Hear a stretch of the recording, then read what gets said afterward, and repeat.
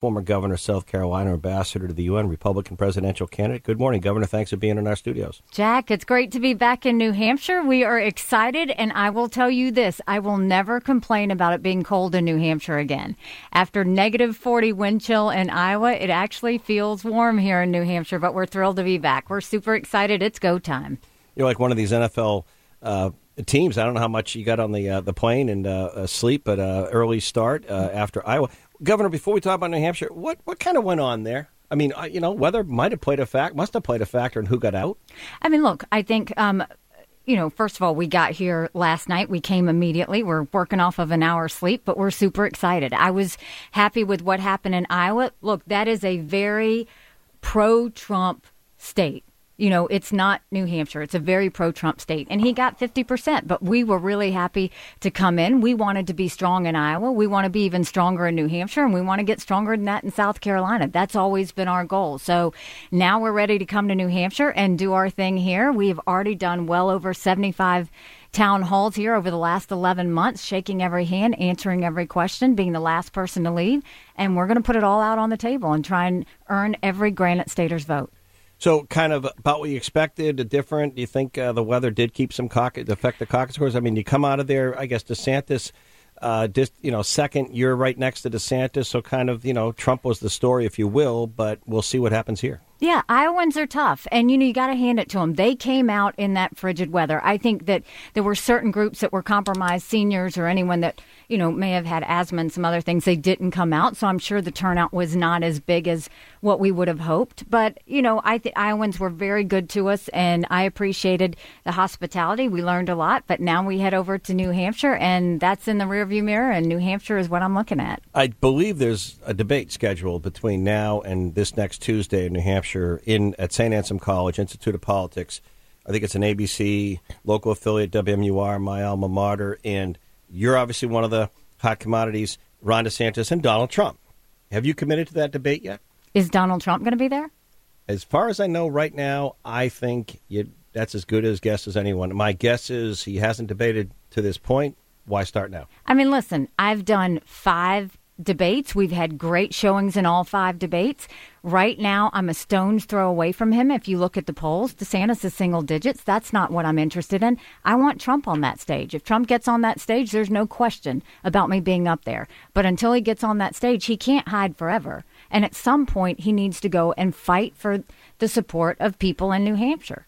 But no, look, I've debated Ron 5 times. I don't need to debate him again. Yeah. I'm going after the front runner. I think it's fair to say you haven't avoided any debates, but the media is listening. So the question they're going to want to know is, will you debate if Trump does not? I want Trump. I want Trump on that stage. If Trump gets on that stage, I'm on that stage. But right now, this is a 2-person race in New Hampshire. You can look at it. Look at the last poll that came out. It is a 2-person race. Why would I debate anybody else than the person that I'm trying to defeat? Is it fair to say if the former president does not, you probably won't? If Trump's on that stage, I'm on that stage. Who am I going to debate? I'm not going to debate people in single digits. I want to debate the person that I'm 7 points away from beating.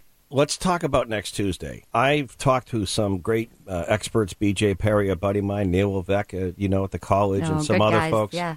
People have been looking at this, and we're all trying to figure out something. How many people are going to vote next Tuesday? I think some of the models I'm looking at, because, the Democrats, not a big race there, they're ignoring New Hampshire. It might be 260,000 voters next Tuesday or more. If it's anything over 260,000, my experience in this state, in these primaries, is you can't predict what's going to happen next Tuesday, because that means a lot of independents, a lot of undeclareds are going to vote. Because if you look at the Republican primaries, that's a big number. So the question is, what's your path between now and next Tuesday? How do you close the apparent gap in the national and local polls with Trump? How do you do it here in a real primary state, no disrespect to Iowa, in basically a week's time, if it's going to be that many votes? What's your path to victory in New Hampshire? And are you still feeling optimistic that you can send a surprise to the nation next Tuesday? Well, first of all, I think you're going to have a great turnout, not because it's the weather, but because 70% of Americans don't want to see a rematch between Biden and Trump. They both have unfavorables. People have said over and over again, this is not what they want. We don't need to have a choice, with all due respect, with 2 more 80-year-olds. That's not where we need to go. We've got serious issues. We need a new generational leader that's going to lead our country into a place where we're talking about solutions. Both of these fellas are sitting there dealing with investigations and talking about the past. That is not where Americans are. Americans want to know how we're going to get the economy back on track and get inflation down. They want to know how we're going to get our kids reading again and make sure we have, transparency in the classroom. They want to secure our border. No more excuses. They want law and order back in our country. They want to deal with fentanyl and mental health and get those things under control. And they don't want to go to war. They want to prevent war. And they want to know how people are going to do that. But what are you saying? Both these guys are talking about things that are not that. They don't have a clear vision of where we're going to go forward. I do. I'm an accountant. I know what it takes to get our debt down. You don't have to spend trillions of dollars. And that's what Biden and Trump did. They spent trillions of dollars putting us in debt. And our kids will never forgive them for that. Listening to former governor of South Carolina, Nikki Haley, Republican presidential candidate. We sit at 9:15 Eastern Time, January 16th, 1 week from today, the first in the nation presidential primary. Ironically, a lot of people didn't know the significance of next Tuesday months ago when the DNC and Joe Biden decided to steal New Hampshire's primary. The little problem they had on the way to that was the Secretary of State sets the primary, not the DNC. Let's go back to Nikki Haley live. Good morning, New Hampshire, the Pulse of NH. Governor, I have seen a thing or two. I'm like that insurance commercial over time in terms of primaries here. National media moves in pretty much now after Iowa and before, South Carolina we were from, and they think they kind of know what's going to happen. And that didn't really work when someone named George W. Bush was sitting in the downtown hotel in Manchester, the governor of Texas, and he saw John McCain come in and win New Hampshire rather big. Didn't happen when, a few other races, they thought one thing and something else happened. So my question is momentum. Momentum I've seen in the past. Who's got momentum? Because it seems to me that Donald Trump, like Neil Levesque said, is a goalpost in the football state. He has a number. I don't know if that's momentum. It doesn't seem to move, but he has a number.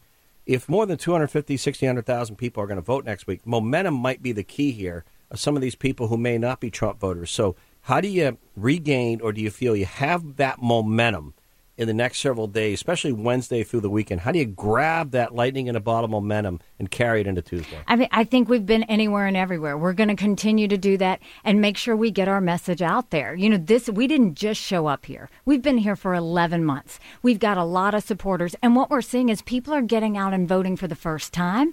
We're seeing people come out of the woodwork saying that I'm going to vote in this election because they're tired. They don't want the chaos. They don't want the division. But more than that, they want some sanity again. I have said over and over again, I voted for Trump twice. I was proud to serve in his administration. But rightly or wrongly, chaos follows him. And we cannot be a country in disarray and have a world on fire and go through 4 more years of chaos. We won't survive it. And even more than that, we cannot have a President Kamala Harris. And if you look at every one of those general election polls, every one, Trump is margin of error with Biden, maybe 2 points up on a good day. I totally slay Biden in a general election. Do you know what that means? That's bigger than the presidency. That's going into D.C. with a mandate to get this wasteful spending out of the way and start getting our economy back on track. That's a mandate to start getting education back to the basics and getting our kids back on track. That's a mandate to secure our border with no more excuses. That's a mandate for law and order in this country, and that's a mandate for a strong America that we can be proud of. That's what Americans want. That's what I believe the people of New Hampshire want, and that's what we're going to give them. It seems to me sometimes I always use the analogy of the Olympics presidential early contest, or like the Olympics, there's a medal round. And no doubt, regardless of what happens next Tuesday, you'll go on in that medal round, and it will be down to South Carolina. That's where you're from, that you were governor of that state. Ron DeSantis appears to already maybe be looking beyond New Hampshire, because he's in South Carolina today, this morning, before New Hampshire, after Iowa. Are you looking beyond New Hampshire? And then the next question is, if you can do well next Tuesday, some people say Trump has an edge down in South Carolina. He can run all the way to Super Tuesday and wrap up the nomination, even if he doesn't do as well this next Tuesday. Do you believe that? Underestimate me. That's always fun. When we started, there were 14 people in the race, and I had 2% in the polls, and I heard all of these things. Now you're seeing we're second place in New Hampshire, we're second place in South Carolina, and we're gaining on them. So we're looking at New Hampshire, we're looking at South Carolina, and we're looking at going forward. We've been smart with how we run our campaign. We haven't had turnover. We've really spent our money wisely, and we're ready to go. And we're going to go and be a force throughout New Hampshire, talking to everybody, touching every person. You saw I got an hour's sleep last night because there is no time to waste. We were already in the Red Arrow Diner this morning talking to a bunch of people, and we're going to head up to the North Country. So we're going to continue to touch everybody and make sure we do this. Americans want something different. They do. They just need to know it's possible. And what I will tell you is, don't complain about what happens in a general election if you don't play in this primary. Tuesday is the day where New Hampshire can definitely right the ship. And we're ready. The country is watching. And so now it's your turn to show them what New Hampshire's like and where we're going to go. You may have answered my last question, Governor Haley. Thanks for the time this morning. I know not much sleep overnight, but you probably expected that. The question is, Chris Christie's out. Ramaswamy's out. He's already endorsed Trump. Christie has not endorsed anyone to my knowledge. And then Ron DeSantis probably stays in, even though he's in South Carolina. So what do you say to some of these other non-Trump Republican likely voters? Why you? Because I think that it's time that we get a new generational leader. And I think that it's time to stop with the chaos and the division and the hatred. Look, the reason I'm doing this, I don't want my kids to live like this.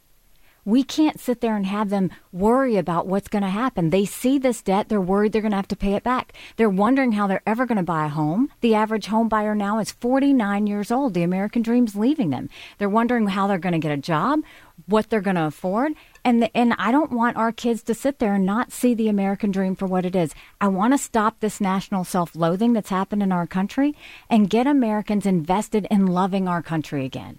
That's when we'll be strong. That's when we'll be proud. And that's when we'll do this. And I have always over-communicated in every job I have. I want to tell everybody, every American, what's facing us, how we're going to fix it, and how we're going to do it together. And I've been a two-term governor that took a double-digit unemployment state and turned it into an economic powerhouse. I also dealt with Russia, China, Iran every day at the United Nations. I've got executive and I've got foreign policy experience. Now, I think the one thing that we need to make sure we do is also put an accountant in the White House, and I'm that too. So let's go ahead and get it done. You mean we can actually cut a $34 trillion deficit? I didn't know anything could be cut in Washington. Can you imagine? I mean, you want to talk about anything. Donald Trump put us $8 trillion in debt in just 4 years. Everybody talks about what a good economy that was. But he totally ran up the credit card to do it. That's not how you fix an economy. We're going to run 30-second one, not a debate. We'll see what happens Thursday night, if Donald Trump's going to debate or not. My suspicion is he won't, but you never know. You've been at this really a lot in New Hampshire. If you had to say, and you've done the governor, former ambassador, you went, what's the biggest personal surprise you've had in this running for president thus far? Is there anything that you just say to your family and friends, wow, I didn't expect that, or I did this, or this? Is there anything personal you take away at this point or not? I've loved the personalities of each state. In Iowa, they're very guarded. They're hardworking, faithful people, very patriotic, but they're very guarded. It's a tough nut to crack. You come to New Hampshire, and what I love is they wear their feelings on their sleeve. They tell you exactly what they think. They tell you exactly what they're going to do. There's great energy here in New Hampshire. So I really loved just seeing, the different cultures of each state, listening to people, learning what they care about. You've got a great I love that New Hampshire has a tremendous veteran community here because as a military spouse and a husband who's deployed. Is he currently deployed, your husband, right now? He is currently still deployed, yes. Wow, while you're running for president. He's been gone 6 months, and I'll tell you this, Jack, it's important. When I dropped him off at 4 a.m., I watched him and 230 soldiers pick up their 2 duffel bags of belongings to go to a country they'd never been, all in the name of protecting America. If they're willing to sacrifice their lives for us, we should be willing to fight for America here. I'm not trying to be like one of those national hosts who goes on the personal side, but I'm going to ask, has it been tough with him deployed and you running for president, this schedule? Absolutely. I mean, he's like my right arm. Yeah. We've always done it. We started dating when I was 17. We've been married for 26 years. We've never done anything apart, but I am so proud of him, and he's so proud of me. And yes, it's hard, but we both know we have a country to save. He's doing it his way with military service, and God bless him for it, and I'm doing it my way, trying to save our country running for president. Governor Nikki Haley in our studios, thanks for the time. Where are you off to? We are off, I think, to the North Country.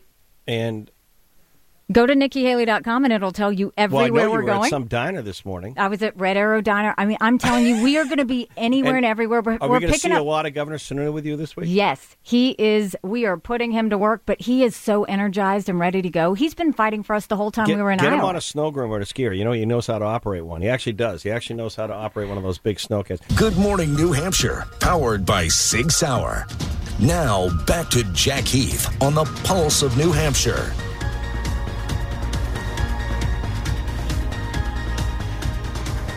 All right, welcome back on a snowy Tuesday. We're in that window, Neil Levesque, Institute of Politics, Saint Anselm College. We're in that window, Neil. We're in that window. All eyes in New Hampshire. Just had Governor Nikki Haley, and one of the big stories is your campus. We'll be broadcasting there next Tuesday live in the West Wing, the morning of and the evening when the votes come in. Neil, you have a big debate. Was it Thursday night? It's Thursday night, the big ABC News WNUR debate, 9 p.m. I heard what she said on your program, and she wants to debate Donald Trump, I think. It's an interesting development for sure. We'll see how this transpires. I mean, everything right now is gearing up for this challenger who you just had on your program, which is a great thing to have, Nikki Haley the day after the Iowa on your show. Everything is sort of ripe, and the table is set for her to potentially challenge Trump at this point. So we've had shrinking polls. She's got momentum on her side. She's working hard. She's out. She was already at the Red Arrow Diner meeting the three people who sit in the booths there. But the point is that she's out there. She's got Sununu crisscrossing the state as well. So everything is ripe for something to happen here in New Hampshire, as it has in the past. Let's go back to some dynamics. Yep. Right on your point, Neil Levesque.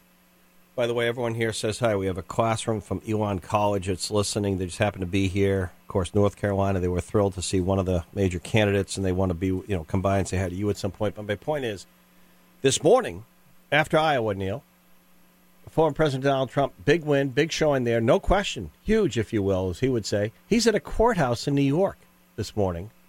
Now, he's coming to Atkinson later here, but he's at he goes from there to a courthouse because of the legal distractions or noise.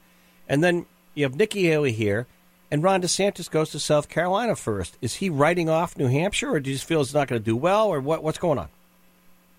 Well, I think DeSantis, he's looking at the polls here, and they're figuring maybe our last hope is a southern state like South Carolina, and he's moved on. I think that's a mistake in the fact that if you don't have a headline coming out of New Hampshire, at some point the donors dry up, and you have to have resources in order to run for president.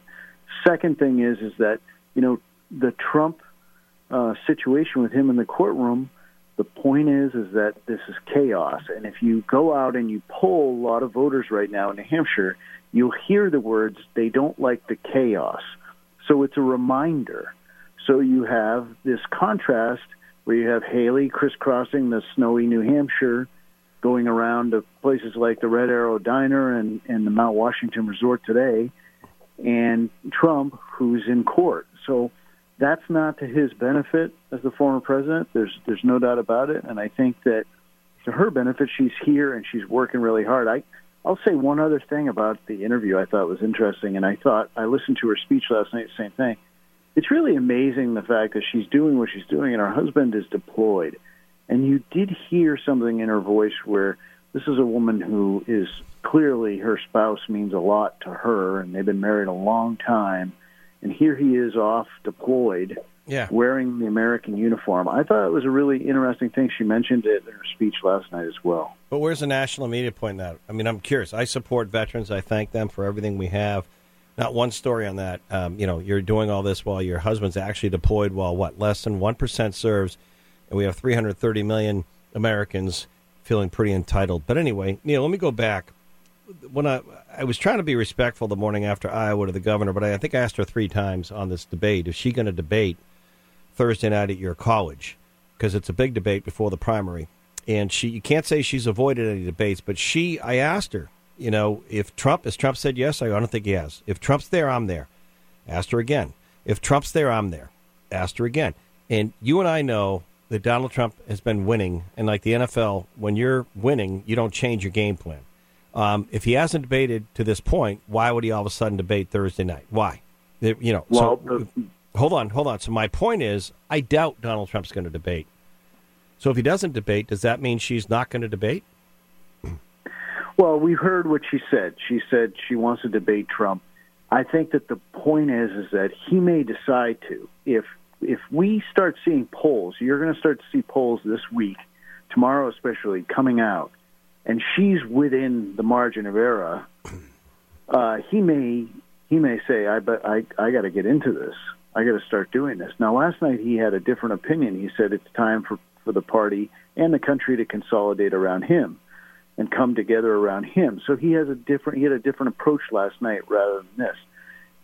If she's surprising him and coming up, he may decide to debate, and he certainly has that option to do so if he wants to.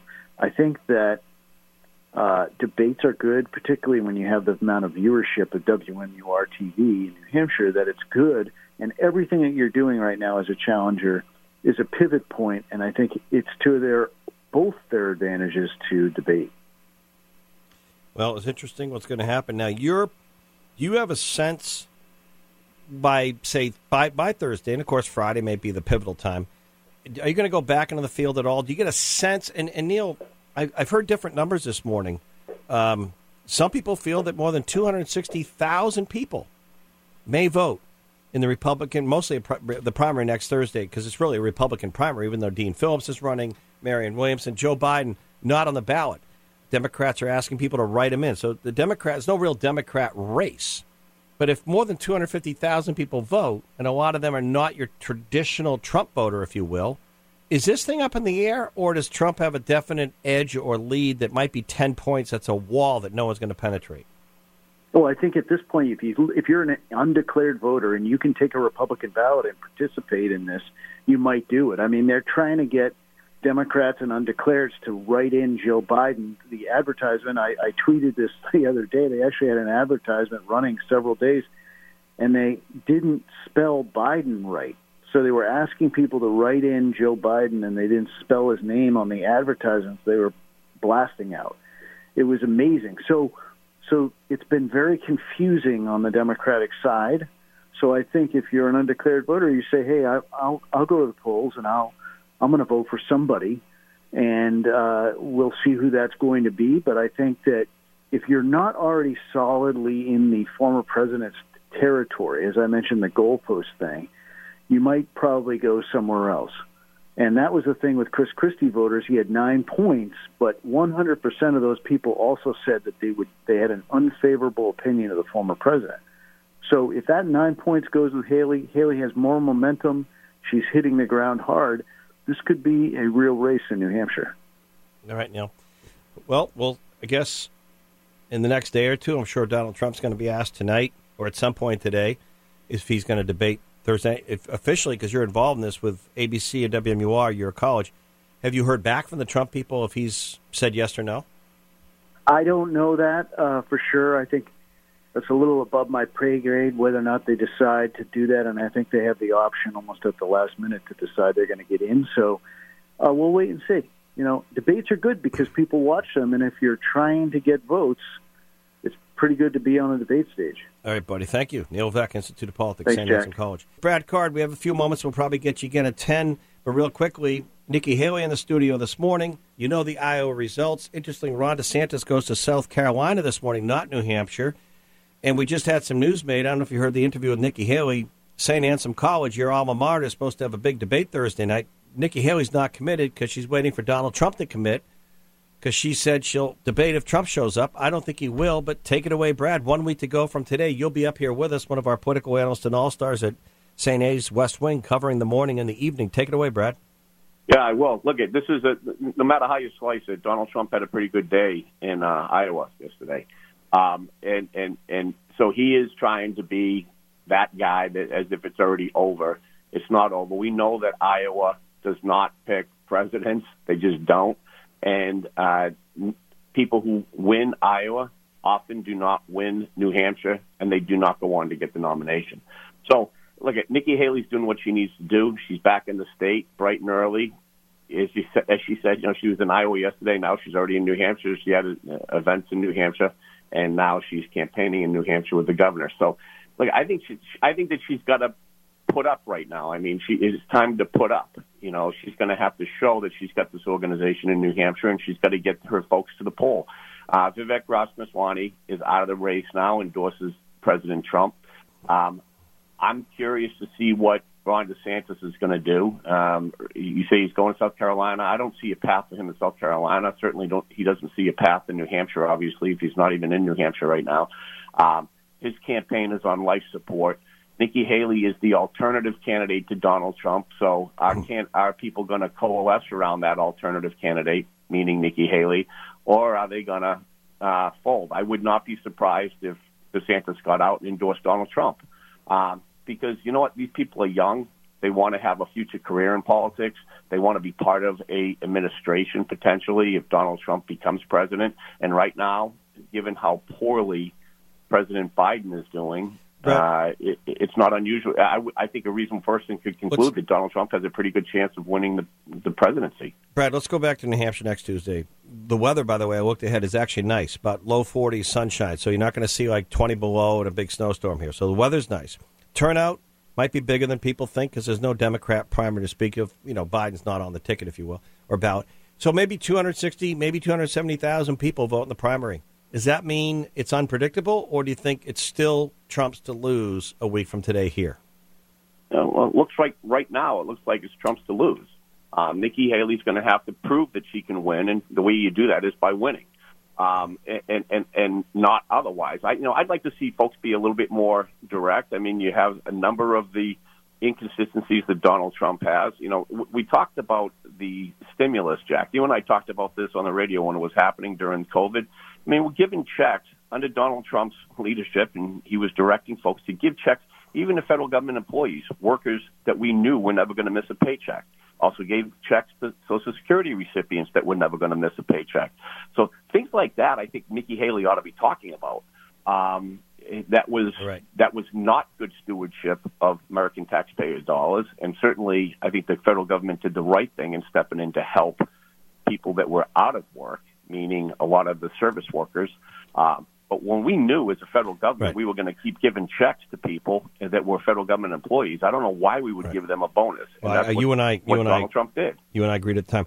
Brad, we're going to get you now from now as well. We're going to get you back. We've got to go to a break because we've been heavy with Nikki Haley in the studio this morning. Brad Card and our other guest. Good morning, New Hampshire, the Pulse of an Age. Back with Doug Tengdin, a quick worldwide market perspective next. Doug Tengdin, worldwide market perspective. We have a special guest, top of the 10 o'clock, a retired Supreme Court Chief Justice here in New Hampshire, previewing our mental health and addiction forum tomorrow. He'll be in our studios. But Doug Tengdin, worldwide market perspective. Busy Tuesday morning, Doug. A little bit of snow in the forecast. Still a hard economy to read. What are you looking at this week, Doug? I'm looking at central bank policy. I mean, this is the week. While we're focused on politics here, the big muggas are off in Davos talking about the global economy. And I'm looking at central bank policy. Up until this point, central banks have all been easing. They've all been kind of on the same page that way, and that's good news. But if leading indicators head south any more sharply, we might be looking at a hard landing rather than a soft landing, and that wouldn't be good for anybody. Yeah, and it's interesting how, you think today with all the conscientious folks on climate change and private jet fuel consumption and carbon footprint that this mucky-muck thing in Davos, they would just do a Zoom call. That would make a lot of sense, but they wouldn't have the chance to cruise and schmooze. And the evening parties at Davos. Apparently, I've never been any place like that, but that apparently is the place where things happen. The who's who, but don't worry about how big your jet is. I guess when you come in, right? Right. And Doug, the other thing too, I am hearing, because I always think real estate is such a barometer here. Same thing now I'm hearing in different markets in New England. Low inventory, but things are slowing, and maybe it's time of year. And I don't know about how the Home Depots and Lowe's are doing or the Weekend Warrior stuff, but it definitely feels that real estate's, I'm not saying coming to a halt, but it's slow and pretty slow. Well, we're feeling the effects of the Fed's higher interest rates. And what I'd love to hear, and of course, it was wonderful that Nikki Haley was on your show. I'd love to hear them say, what would they do about the economy? How would they realistically do things to deregulate, to reduce the regulatory burden that small businesses have, that treat them as if they were the Home Depots and the Walmarts and the giants of the world. What would they do to free up the entrepreneurial energy of the economy? Because there's a ton of entrepreneurs out there who just want to get government out of the way. Yep, I appreciate it. Doug Tengdin, Worldwide Market Perspective, with a little bit of snow on the ground. Thank you, Doug. Jack, you have a great week. Paul Steinhauser has been braving the shivering temperatures of Iowa, live for Fox News GMI Studios. Good morning, Steiny. Hey, good morning. I'm in Detroit right now, connecting flights on my way back to Logan and then back to the 603, Jack. But, oh, man, I mean, you talk about a dominating victory. That's what Donald Trump had last night in Iowa, right? He won 98 of the 99 counties. He topped 50%. He shattered the old margin of victory in a Republican caucus out there. Jack, this was a total victory for him. And, a clear sign that he still dominates the Republican Party, at least in red states. But it's a very different electorate, as you know, in New Hampshire. Independents play a huge role in our primary, so it's going to be fascinating to see. Trump, of course, he'll be in Atkinson later today. Haley, I know she was with you earlier. She came in third behind DeSantis. She's going to be up at the Mount Washington later tonight. And Ron DeSantis, after a quick stop in South Carolina this morning, Haley's hometown state, he's heading our way as well, Jack. And, it's going to be a very fascinating final week here, Paul. The question is, can Trump do it again here? Can he win? And if he wins, is it by, is it a 10-point win? Is there a surprise or not? And then it does go on to South Carolina. And will there be a debate Thursday night at St. A's, ABC debate, or not, Paul? I think Haley was very clear, both in a statement she put out and I believe with you, right, that she's only going to debate if Trump is there. Why would Trump debate? Right. I mean, Jack, listen, as much as we all want to see him on the stage and he needs to be there, I mean, look at his strategy. It's worked so far. So he's not going to be on the stage. I don't see, that debate happening, or CNN's trying to do a debate on Sunday night. That's not going to happen either, Jack. Yeah, I guess so. No debate. All right, Paul Steinhauser. Thank you, Paul. Have a great one. John Broderick maybe doesn't need an introduction, but maybe he does. Great friend, done so much to serve New Hampshire on the justice side, state Supreme Court, public policy, but also really the early, probably lone pioneer on speaking up about how many young kids battle anxiety, depression, mental health, too often addiction, as well as adults. And that's really, John, you're one of the reasons why I've been motivated over the years to interview and raise awareness. And tomorrow at Town Hall, who better to come in and talk about the importance of this? And, of course, your book. Get this book, Back Roads and Highways, John Broderick, Jr., my journey to discovery of mental health. Justice Broderick, thank you. Jack, thanks for having me on. And it's nice to be here with young people, by the way, who are here to watch the primary. I have so many fond memories of that. And New Hampshire deserves to be the number one primary in the United States, and I hope it remains there. It's a great experience. And the people of the state take it very seriously. And so the week ahead should be exciting. Thank you. And we have a professor, Professor Jill Oddington, I believe is your public policy professor. Jill, you've been in this morning early. Thank you. And you have some great students.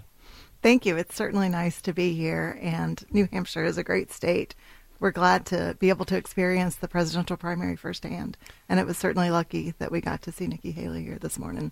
And Emily and Jackson, thank you, both students, for being here and caring about, I think John would agree with me, caring about being informed in the electoral process, public policy in a civil way. Thank you. Thank you for having us. It's definitely an important topic for someone our age to be focusing on, especially in this current climate. That's Emily and Jackson. Tell me where you're both from.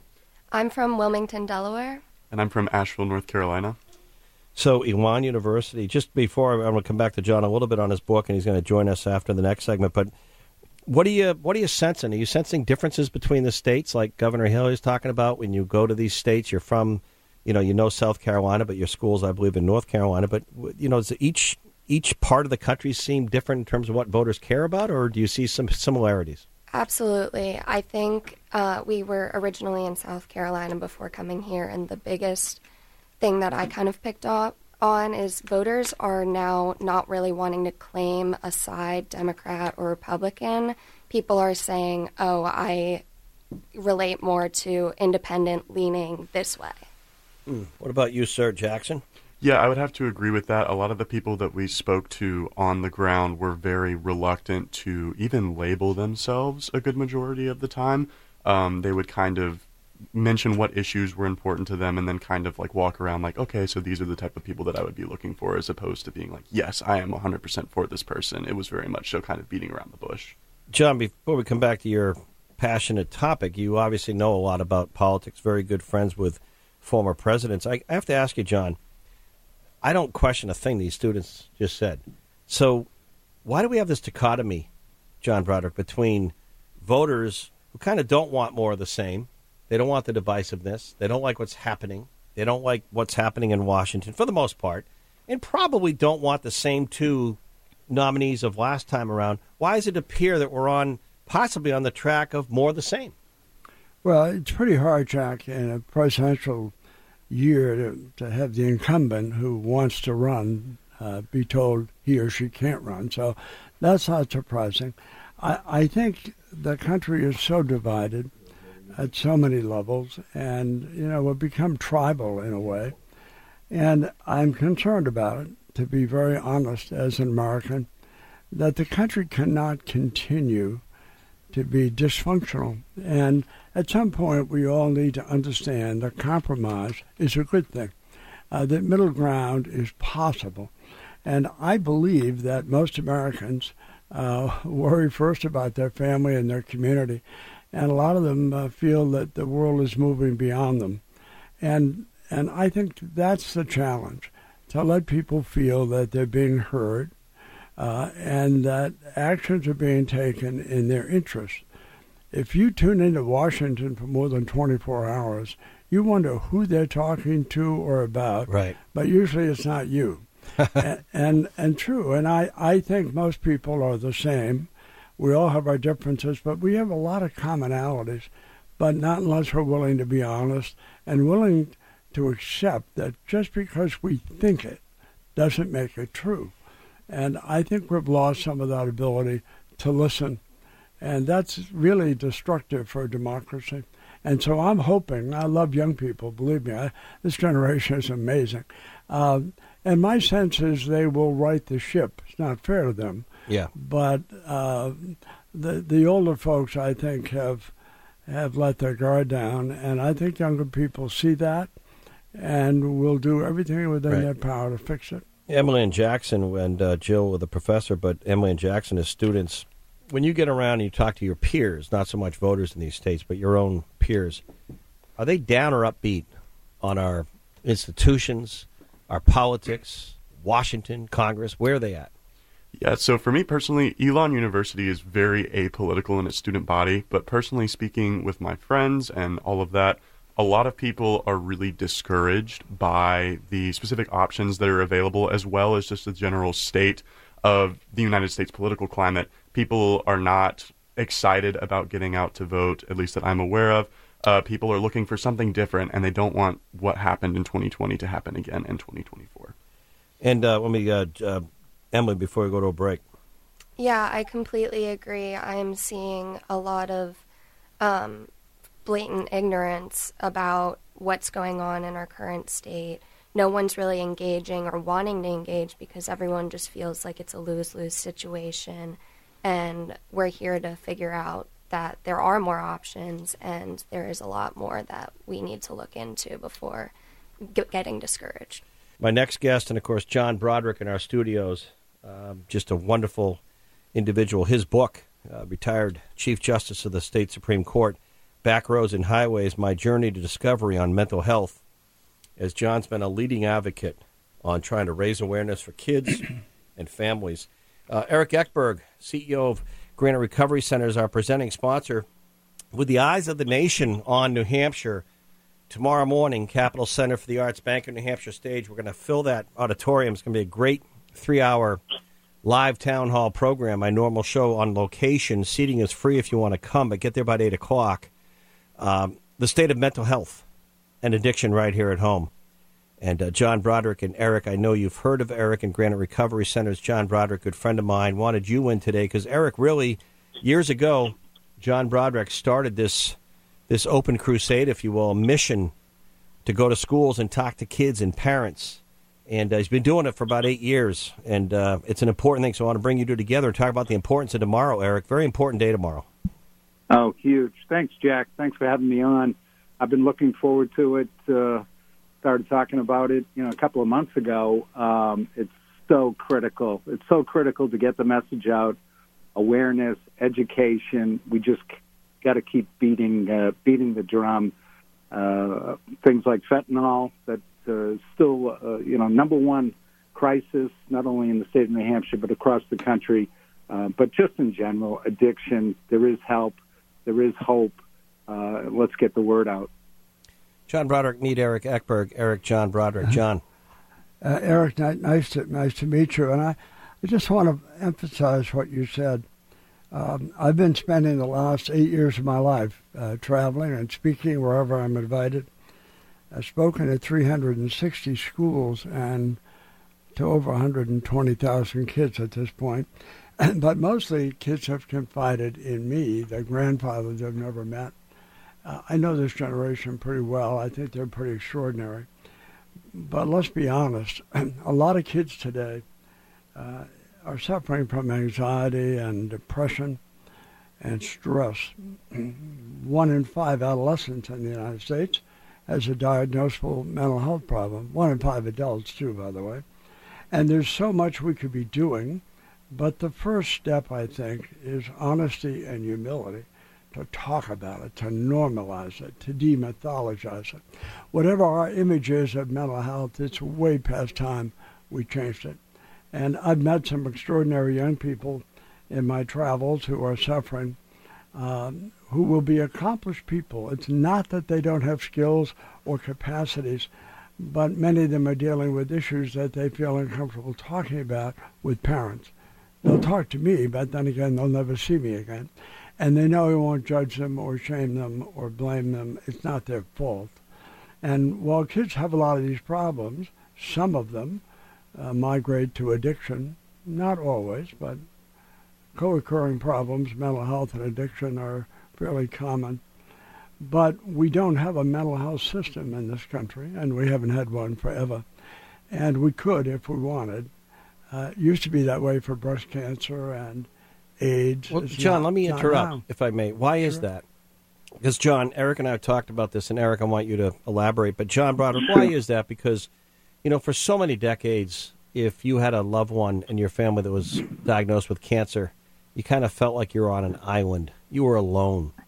And today, you have the community, you have neighbors, you have groups. People are almost encouraging you on your battle. But if you have depression, mental health, addiction, you feel like you're on an island. How do we make this top and center so you don't wind up in an emergency room in a hospital with a loved one that's not equipped to deal with this? Part of the problem, Jack, cancer at its low ebb was several thoughts have been caused from malevolence or an evil heart or a possession from some demon. Mental health has been treated that way for much of its life. Obviously, it's improving. But it will never really get to where we need to get unless we start talking about it, understanding that the mentally ill person is likely sitting next to you or sitting at your dinner table or your child's best friend. And they're good and decent people. They just have these issues. To give you the gap, everyone listening this morning knows the color for breast cancer awareness. Everyone. And that's a good thing. If I ask those same people, what's the color for mental health? They would say, you're kidding, it has a color? I didn't know that. Right. That's what I'm talking about. Once we all know it, that will mean we're verbalizing it, normalizing it, and supporting people, not criticizing people who are suffering. Eric, take it away. Sure. Well, first of all, I've heard nothing but wonderful and great things from Justice Broderick and all the work he's done, so thank you so much. We need more people like you in our communities. I think there's a couple of things going on. One of them is ironically good. Mental health and addiction has affected so many people, so many families. It's not just the problem, you know, in the inner city, in social, economic, lower class. It's everyone. So because of that, so many more people are aware, and I think it's done a decent job on the stigma. The other thing that isn't so good, and we all know about this, our young people they isolate. They're all attached to their cell phones, attached to gaming, attached to the internet. No longer are we able to really find these people and let them know that there is help. And, you know, you talked about it, Justice Broderick. They talk to you because maybe they won't see you again. We've got to figure this out because those are the folks that are falling through the cracks. How do we get that out to them? J-Doc, would you mind with Eric and John before we go to a break? Could I bring in just our Elon University students? They're here in political science, but they're younger folks. And I think maybe Jackson and Emily, my gut is they could speak to this a little bit of what you're hearing. Do you both just have a comment maybe or not?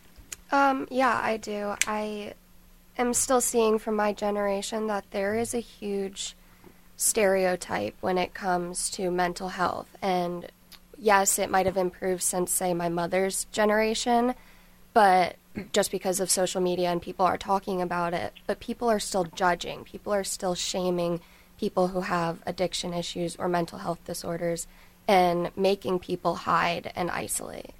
Yeah, I would have to agree. As someone who has, and it still is, involved in counseling and stuff like that, I would say if you're young out there and you are struggling, do your best. Talk to someone. There is always somebody that you can go talk to, and that is really, really important that you do that. So. Yeah, I think the stigma thing, I said to you, John, before I let you go, and Eric, and thank you both, the students, they've been wonderful, and their professors, Jill and Israel. What a wonderful Elon University. John, it's funny because a lot of times I get discouraged, and when I meet young people like this, it gives me an upper, it gives me a boost, like, hey, you know what, we have a future. But John, in the workplace, to our students' points, if someone says, hey, John, see any of the games this weekend? You know, I was out shoveling snow. I threw my back out, my disc. I threw my back out. People say, oh, totally. They start telling you what to do, put ice on it, don't do this, rest, take some, anti-inflammatory. But if you say to someone in the workplace, I came off the weekend, I'm depressed, I feel down, I don't want to talk to anyone, I feel angry, people walk the other way. Yeah, it's something we need to tackle, Jack, and it happens a household at a time, a community at a time. I think the fact that there are celebrities speaking out about their mental health is helpful. Michael Phelps, who won only 27 more gold medals than I did, he's speaking about it. Simone Biles. Yeah. It's an everyday, everywhere problem, and young people, I love this generation, I mean that, they're smarter than we were, and they see the problem, and they are tired of the judgment. They really are, and they're right to feel that way. We need to start supporting people, not judging them. Yeah. All right, John, thank you so much for your time. Again, the book, I urge everyone out there to get this because it will do good. It could be your family, your nephew, your niece, your neighbors. John T. Broderick. What's the T for, by the way, buddy? Timothy. I didn't know that. And what do you mean junior? You're a senior to me. I look up to you. No, my father was the senior. No, it's a good Irish middle name, Jack. Back Roads and Highways, my journey to discovery on mental health. And Eric, final word on tomorrow. Encourage people to be there. Eric Ekberg, Granite Recovery Centers, presenting sponsor. He'll be on stage with me. It's a very important day tomorrow morning. Yeah, I'm looking forward to it, Jack. Thanks again for putting this together. It's going to be a great 3 hours. A lot of alumni are going to be there from Granite Recovery Centers. Hear some stories, some stories of hope, and I'm really looking forward to it. So thanks again. Eric, I had a media friend of mine from a national media in town. I've known him. He said, you're doing a mental health addiction town hall a few days before the primary. Who's organizing it? Who's producing? I said, I think I am. And he goes, how are you doing all that? I go, I have no idea. I just told everyone to show up, and they are. I'll figure it out. That's right. That's right. See you tomorrow, Eric. Jack. Get there early, Eric. We have a nice reception at 8 o'clock. Thank you. Oh, I'll be there. Thanks, Jack. Brad, I'm going to ask you to roll a bit differently here now because we have Israel's one of the professors with Elon University and a couple of his students he's going to introduce. So you're a dad of students or kids, Brad.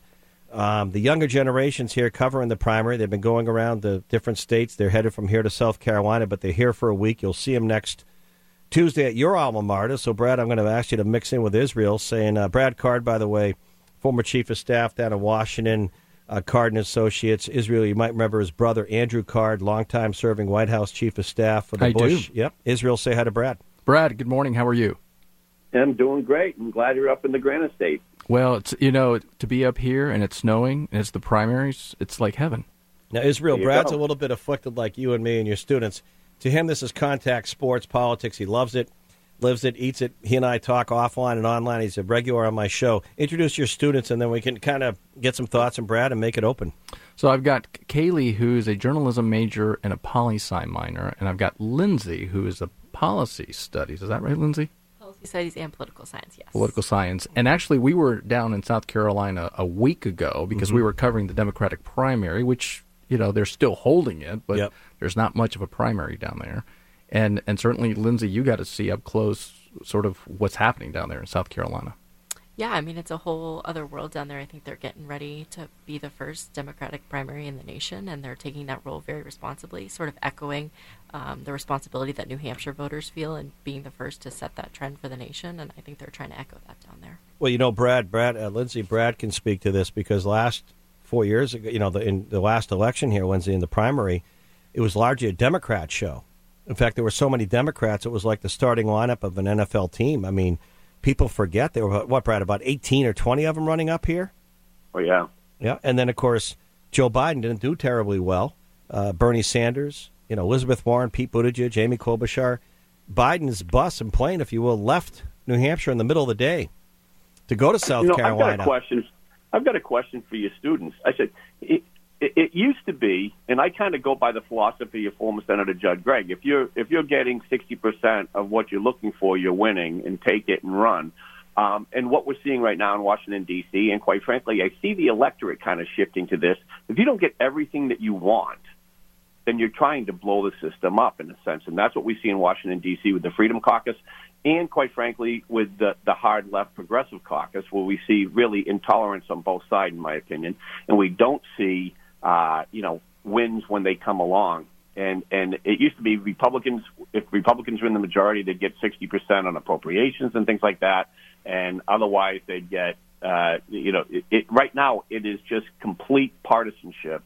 And even voters that I talk to, they're all or nothing. And that's kind of where the Trump voter is, in my opinion. So I'd be curious to get your thought. I mean, I think, partisanship is a really big issue, but I know from our generation, talking to my friends, talking to my classmates, we're very frustrated with the fact that it's all or nothing. I know a lot of people kind of are identifying as independents and kind of only focusing on one issue at a time. And, it's very, uneven. Like, the ground is very uneven in terms of figuring it out. And, yeah, Lindsay, if you want to add to that. I think just adding on to what Kaylee was saying, a lot of people in our generation are looking for that new generation of leadership, right? Looking for people who are working within the 21st century and looking to the future and saying, what do we have to do to make sure our children are healthy, they're safe, to make sure they're getting a good education?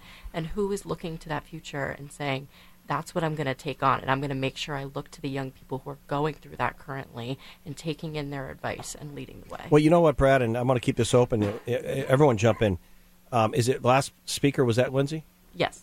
Lindsay, you made a good point. You mentioned young.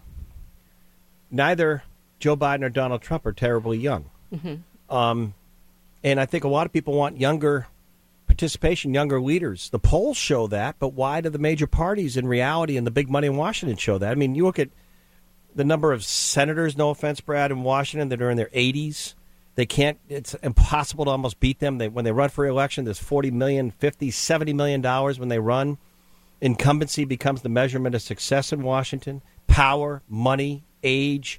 It's tough to crack in for a 38-year-old nurse or firefighter that wants to run for Congress. Yeah, and James Carville, sort of the architect of the Bill Clinton comeback kid campaign, he was on CNN and he said, the Democratic Party right now has one of the deepest benches that we've had in years. You've got Governor Wes Moore in Maryland. You've got Gavin Newsom in California. You've got Gretchen Whitmer in Michigan.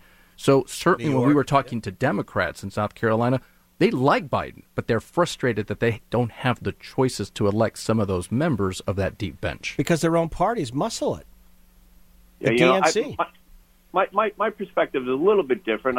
Quite frankly, I think Vivek Ramaswamy, for one, was trying to tap into that youth vote. And I think he started off where he had a path doing that. And then, quite frankly, he went kind of full-on crazy, in my opinion, where he just was not talking reality, closing down. He wants to shut down all these different agencies, including the National Institutes of Health, and going on and on. But I guess one of my questions along those lines is, what is the role of government, really, fundamentally? And is the government the correct entity to kind of be all, end all for all problems? My belief is that it's not. I think historically, Republicans have kind of been in that. We don't think that the government should be the answer for all our woes. But I think that that's kind of changing a little bit. Yeah, our students, go ahead. I think that's an interesting point. I feel like a lot of people, and Kaylee can agree or disagree with this, a lot of people in our generation have issues that are very important to them and look to government to sort of fix them. And there were a lot of places where they fell short. And so now people within my generation, young 20s, mid-20s, early 30s, mid-30s, are saying, well, let me get a crack at this. Let me try. Let me see if I can get in there and make my impact in government, whether that's local, state, or federal. Let me try to see what I can do for government, what I can do for the people of my communities. Real quick, we already have a minute. Whoever wants to jump in with our students and Brad and Israel here, do you, especially the students, do you feel that Washington as a whole, Congress, the White House, the process is bought and paid for or not? As a journalism major, I read all these articles about how they're kind of more focusing on, the donors rather than focusing on the people that voted for them. I think it's, everyone's really frustrated on that. I think some people are trying to come out and say, we want to just focus on the voters, but I think it's really difficult when you're relying on a campaign and you need all that money. Right. Yeah. So. All right, we have to run. Stay engaged. Brad, engaged. Listen, we have our town hall, mental health and addiction, but Thursday we'll start going right at it. Friday, of course, Monday and Tuesday you'll be up here. Brad Card Associates. Thanks, Brad. Yeah, we'll see you. Israel, thank you so much. Outstanding students. Great. They're fortunate to have you. You're fortunate to have them. Elon, go Elon. Is that my new school? Elon University. Man, Elon come on University. down. Do your show from up there. Send me a hat. I'm a hat guy. Go Phoenix.